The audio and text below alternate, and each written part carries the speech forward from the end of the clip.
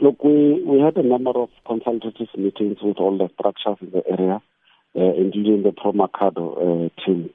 But, we had a snack, because in terms of the laws, the Lim 345 municipality, they need to pass a council resolution to support that initiative, and they were not willing. The councillors there, they were saying the municipality is ready to render services in Vuwani, and that there are just few people in Vuwani who are rejecting the municipality, and they were not willing. We also asked them to go and review the decision. They came back to say they reaffirmed their earlier decision to say they are ready to render services in Vuwani, and they want to do that.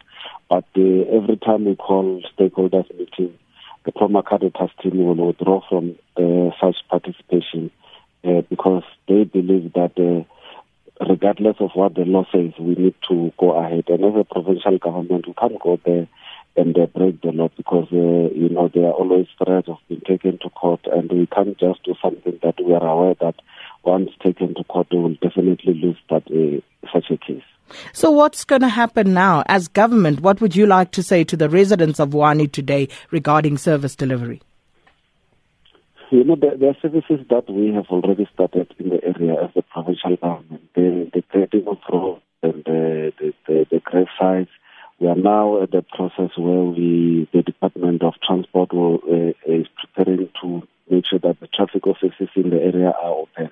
So in terms of service delivery, is the Pro-Makhado Task Team that is rejecting everything. I mean, we had a project, a 52 million rand, the road project there that the municipality was supposed to implement in the area. They rejected it. It had to be moved elsewhere. We believe that they are continuing to pull the community of Vuwani backward, and it's high time that the people there take their own decisions. So we will continue today engaging with senior traditional leaders in the area to make sure that at least they help us communicate with their subjects. And with regard to service delivery, anything planned in that regard to make sure that the people at least that they receive the requisite services so that they don't feel the need to embark on action such as this?